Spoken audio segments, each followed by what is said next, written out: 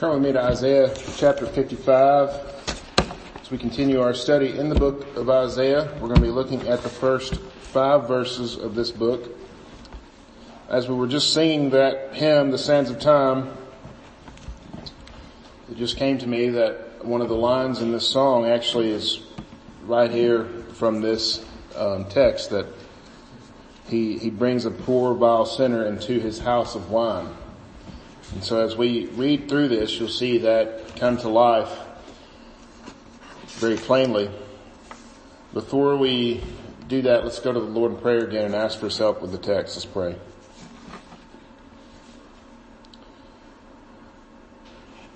Our Lord Jesus, as we come to your word, we pray that you would help us, that this wouldn't just simply be a part of what we do, a part of just a normal thing, but this is looking at the very words of God, the words of our Creator and our Redeemer, the words of life.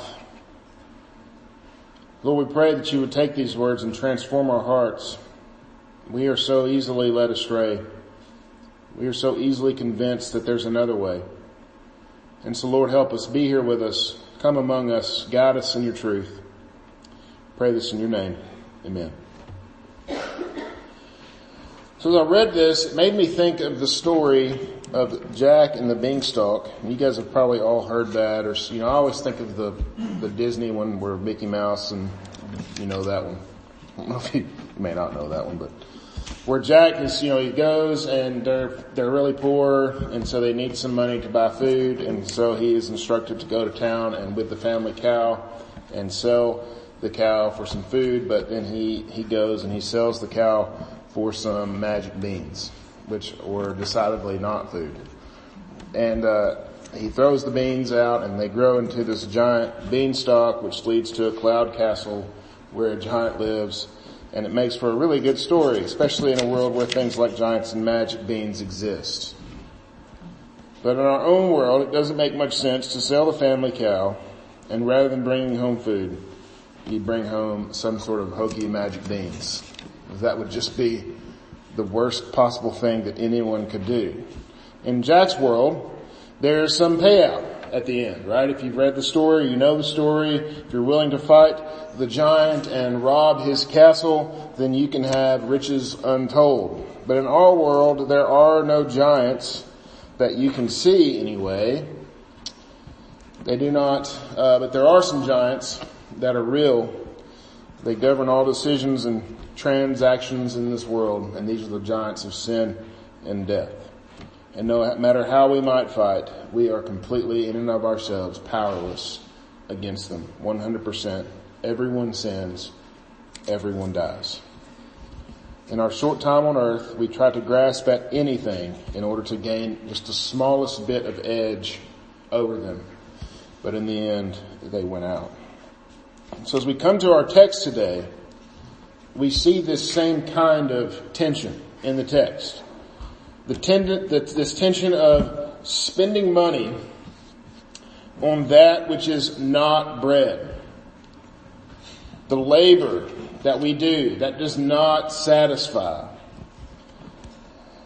It's that versus the Creator himself, God, saying, come, eat, drink, and be satisfied for nothing.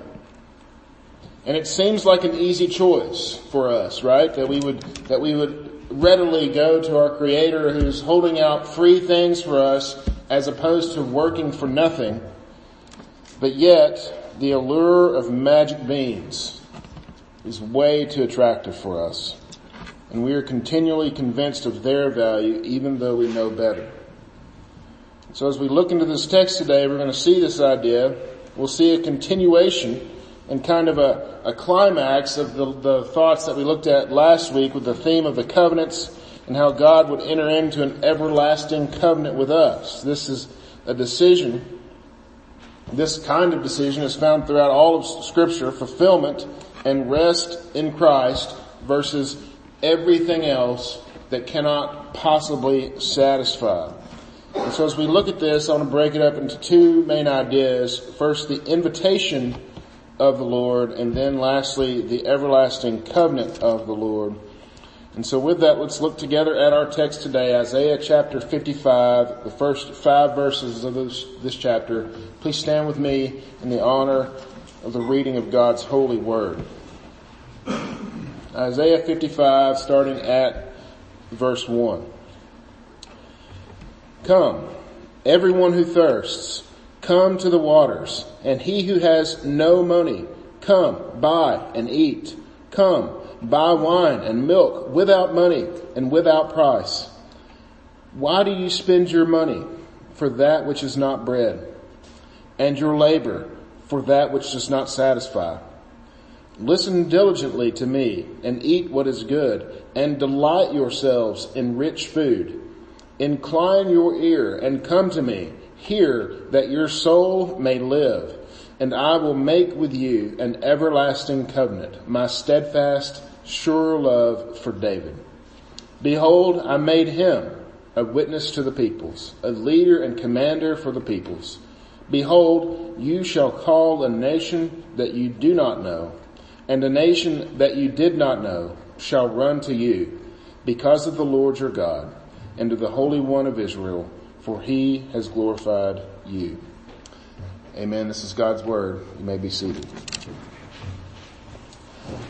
So there's a whole lot here, a whole lot. I think it's important for us to kind of see this building up, and we kind of have these points several times throughout the last 15 chapters of Isaiah, where you kind of have this building, and we're getting ready to completely transition into this new way of thinking in the book of Isaiah as it kind of shifts towards this of the future glory.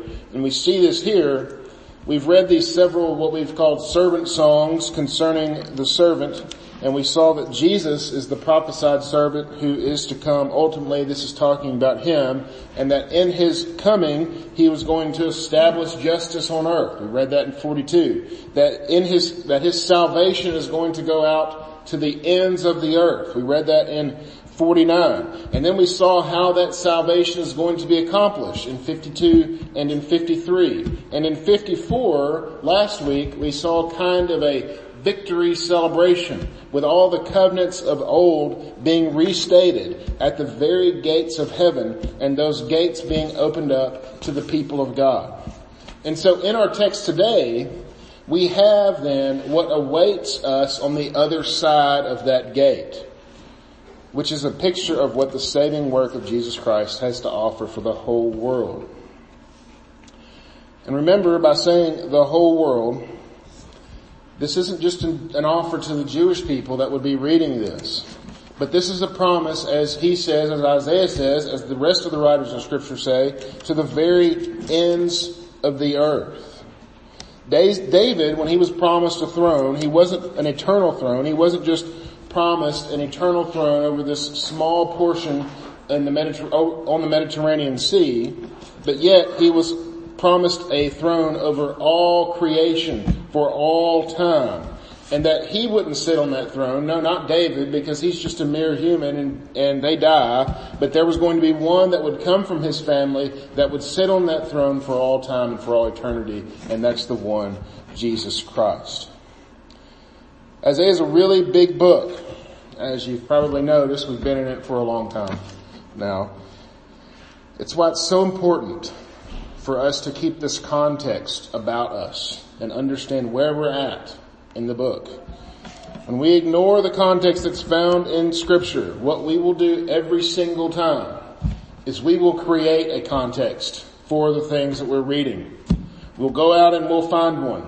We'll find one probably from the newspaper. We'll find one from our own lives. We'll find it someplace. But we will create a context if we don't rely on the context that is in the Scriptures. And this is where crazy Bible interpretations come from.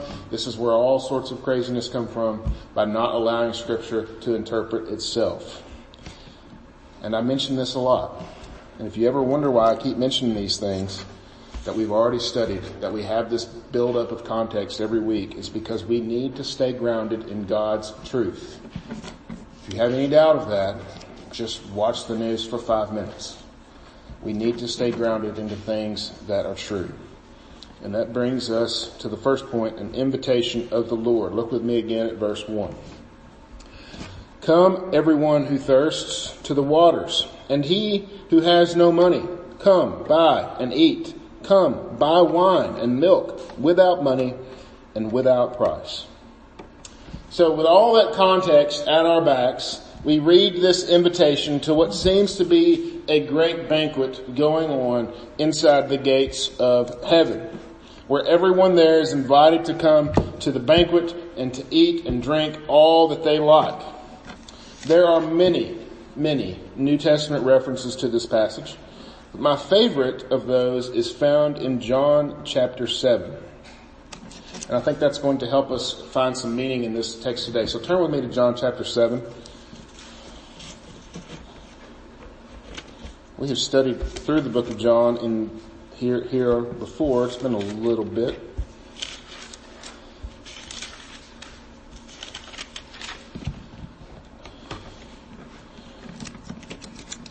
So in John chapter 7, we find our Lord Jesus, and he is going to one of the feasts, one of the Jewish feasts, verse 2 of John chapter 7. Now the Jews' feast of booths was at hand. And so this feast of booths was a feast that the Jewish people would use to remember the time that they were in the wilderness, in the wilderness wanderings in the book of Exodus and Numbers. And so that God provided for them. We read in Deuteronomy that even their shoes didn't wear out. That's one way of thinking about their provision. And so this feast also represented the end of the harvest. And so, this is the beginning of the harvest, that they were going to have this big time of harvest as well. Interestingly enough, just for current context, this feast begins tomorrow. Here today begins tomorrow for the Jewish people. And so sometimes you'll see it written as Sukkot as well. And this is the feast that they still celebrate today. We don't celebrate that. There's nothing wrong with celebrating that, but we already know the one that it all points to, Jesus Christ, and so we don't need to celebrate that. But that significance there is very important. Because remember, when the Jewish people were in the wilderness, which we looked at there in chapter 54 as well, they were there because of their sin, yet God still provided for them. And from the wilderness, where would they go? They would go into the promised land, which was supposed to be this ultimate prize for them. And so when they celebrated the Feast of Booths together as a people, each year in remembrance of that, they were also looking forward to a time when the Messiah would come and make this feast an eternal reality. That's why they're still celebrating the feast today, or tomorrow is when it starts. The reason they're doing that is because they're still looking for that Messiah. Well, in John chapter 7, we read that we don't have to look anymore, because the Messiah stands up and speaks to the people at the feast. John chapter 7, look at verse 37 and 38. On the last day of the feast, the great day, Jesus stood up and cried out, "If anyone thirsts, let him come to me and drink. Whoever believes in me, as the scripture has said, out of his heart will flow rivers of living water." Pretty incredible. Jesus says, if anyone thirsts, let him come to me. Basically, standing there, Jesus was there when Isaiah wrote the words in Isaiah 55, and he's stating them in a different way here in John chapter 7. That if anyone's thirsty, come and drink. Come to me, he says. And so back in Isaiah 55, this invitation is to come and dine with Jesus in the eternal place that he has prepared for us. The water that is everlasting, as Jesus says, is springing up to eternal life. And notice something else. Not only are we to come and drink if we're thirsty, but we're to come and eat as well. Which, along with that Feast of Booths, it makes me think of the garden. Again, before sin. What were Adam and Eve told before sin? How were they to go about the garden? They were to eat of all of the fruit of the garden, except that one. You have this kind of amazing buffet set before them. Just like here we have in heaven, set before the people of God as they enter into the gates of heaven. Come, buy and eat. Without money, do this. Obviously this has spiritual connotations. I believe that when we go to heaven one day, there will be an actual physical feast in heaven. But it's a spiritual idea as well. And notice the admission cost to this feast. It's free. How is this possible? If Jesus provides us with living water, if Jesus called himself the very bread of life and called upon us to feed upon him, how is it that the Son of God can offer those things without cost? Without money, come and buy, he says. How is it that we can feast in the Lord as sinners and do so for all eternity? Well, we know that there was a price. Upon him, Jesus, was the chastisement that brought us peace. The Lord laid upon him the iniquity of us all. Jesus paid the price of admission so that we can have the ultimate reward. I mean, imagine having this ultimate reward before you, living water, the bread of life, an eternal reward purchased with the very life of the eternal Son of God, and then choosing to get out your wallet anyway and buy something else. No, Jesus, I see what you're doing there, but I kind of like this thing over here. And that's where Isaiah is going in verse 2 of Isaiah 55. It's a very important question for everyone here. Why do you spend your money for that which is not bread, and your labor for that which does not satisfy? Listen diligently to me and eat what is good.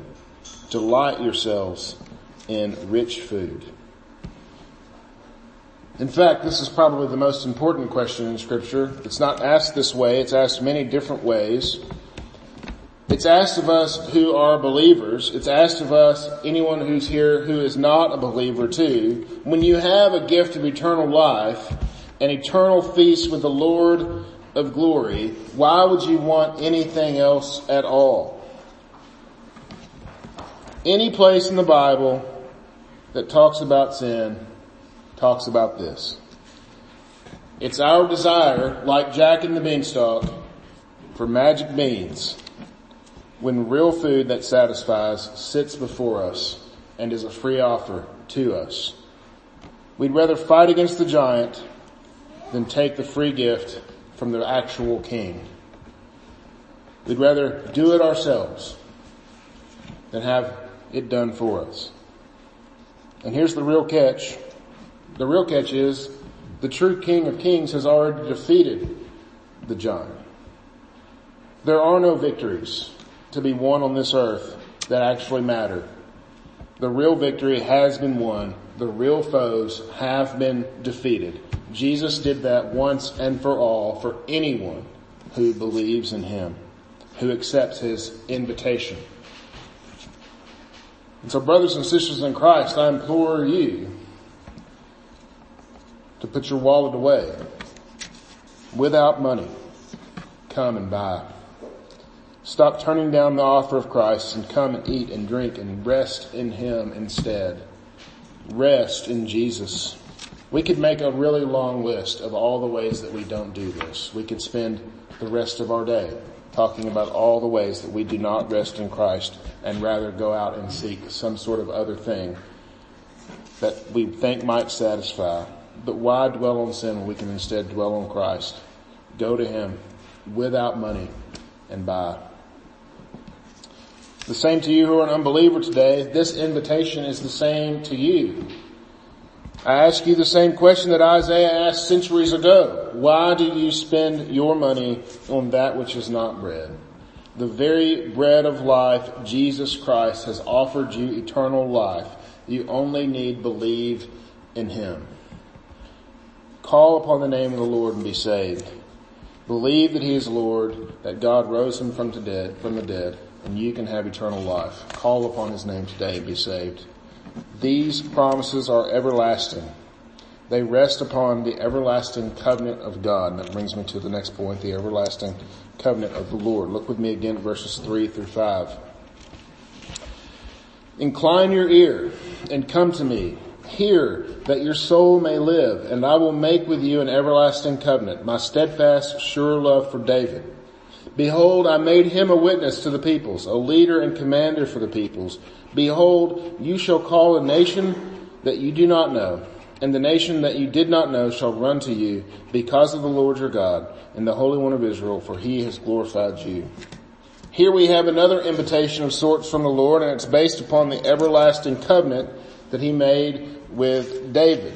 If you remember last week, we looked in chapter 54, we talked about the covenant that was made with Abraham. We talked about the covenant that was made with Moses and Noah, and how all of those covenants pointed to Jesus. And so we have this same thing today, yet here we have a covenant that is made with David. And this goes back to and is rooted in the promise in the covenant that was made with David in 2 Samuel chapter 7, where David was promised that his son, that his progeny would sit on the throne for all eternity. In Psalm 89, which we read this morning in our responsive reading, this idea is elaborated on further. I encourage you to study Psalm 89 this week, to study 2 Samuel chapter 7. But I'm going to quote a few verses from it. The Lord says of David in Psalm 89 that I will make him the firstborn, the highest of the kings of earth. Well, David died. So we know that David himself wasn't supposed to sit on that throne. This looked forward to the one who would and is sitting on that throne. And his kingdom would be all of creation. And so when we look at Isaiah 55 verse 3, we read that he will make an everlasting covenant. Then he says, my steadfast, sure love of David. That word there, my steadfast love, is the same word that we see in Psalm 89 that we looked at this morning, the steadfast love of the Lord. It was used in Isaiah 54 concerning the steadfast love of the Lord. Sometimes you'll see it translated loving kindness. This is covenantal language. The covenant being spoken here is this new covenant that is going to be ushered in through the coming of Jesus.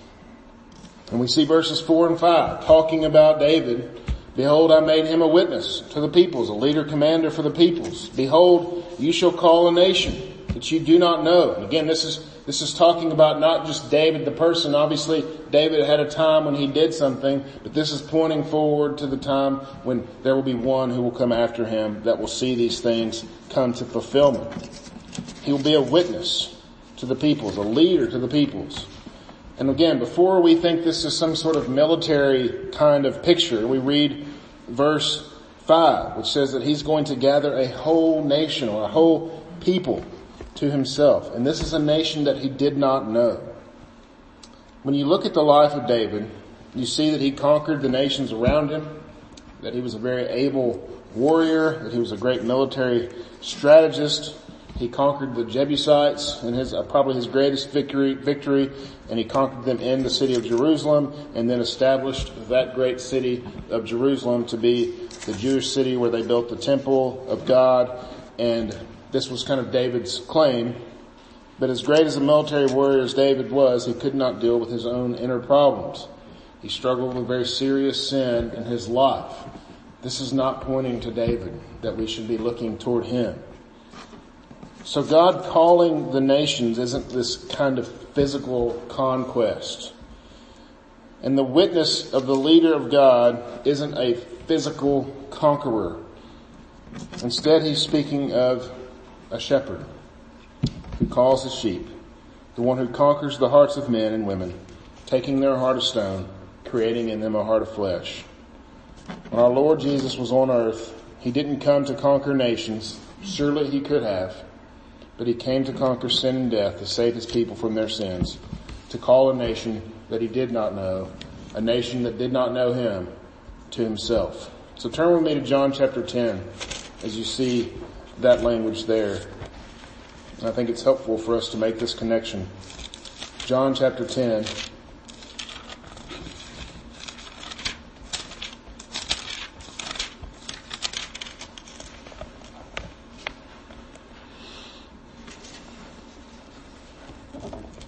In John chapter 10, Jesus talks about calling sheep to himself because he calls himself the Good Shepherd. So look with me at John 10, starting at verse 11. I am the Good Shepherd. The Good Shepherd lays down his life for the sheep. This Isaiah 53 should come into our mind here. He who is a hired hand and not a shepherd, who does not own the sheep, sees the wolf coming and leaves the sheep and flees, and the wolf snatches them and scatters them. He flees because he is a hired hand and cares nothing for the sheep. I am the Good Shepherd. I know my own, and my own know me. Just as the Father knows me, and I know the Father, and I lay my life down for the sheep. And I have other sheep that are not of this fold. I must bring them also, and they will listen to my voice. So there will be one flock and one shepherd. Skip to verse 27. My sheep hear my voice, and I know them, and they follow me. I give them eternal life, and they will never perish, and no one will snatch them out of my hand. My Father who has given them to me is greater than all, and no one is able to snatch them out of my Father's hand. I and the Father are one. Jesus talks about this language of calling his sheep to himself, calling a people who are not his to himself, calling them his people. And notice what the Jews, how they respond to this in verse 31. And they picked up stones to stone him. Jesus didn't come to make an army for himself or to take over Rome. He had much bigger plans because Rome was there then and it's gone today. But the souls of men and women last for all eternity. There are people who are not yet of this fold, and he intends to call them to himself. His sheep hear his voice, and they go to him. Understand, brothers and sisters in Christ, that was the story for you and I at one time, until we heard the call of the Good Shepherd, and we answered his call. It wasn't because we wised up as sheep, but it was because he is rich in mercy and he made us alive. He made us to hear his voice. So understand this, church. He is still calling people to himself today. And how is he doing it? His sheep hear his voice. And so then what must we be preaching? His word. We must be faithful to preach the gospel so that those who are not yet of this fold might hear his voice and come to him. He's using the testimonies of ordinary people like you and me because he doesn't need heroes. In fact, he is the only hero. He is the one. Our Lord Jesus uses broken down people like you and me, people who would sometimes trade our Savior even for a handful of magic beans. He uses the proclamation of the Word, the simple proclamation of the truth of His Word, to call a nation who did not know Him to Himself, to make them alive together with Him. And so in conclusion, brothers and sisters in Christ, not only is it our responsibility to follow Him ourselves, to come to Jesus and buy without money, because He has paid that price, but we come to Him for rest because He bids us come. Not only is it our goal and our responsibility to do that, but we must also call the world to Him as well. He will be high and lifted up for all the nations to see, and the sheep who are not yet of this fold will come to Him. So let us be faithful to proclaim that message. Let's go to Him in prayer.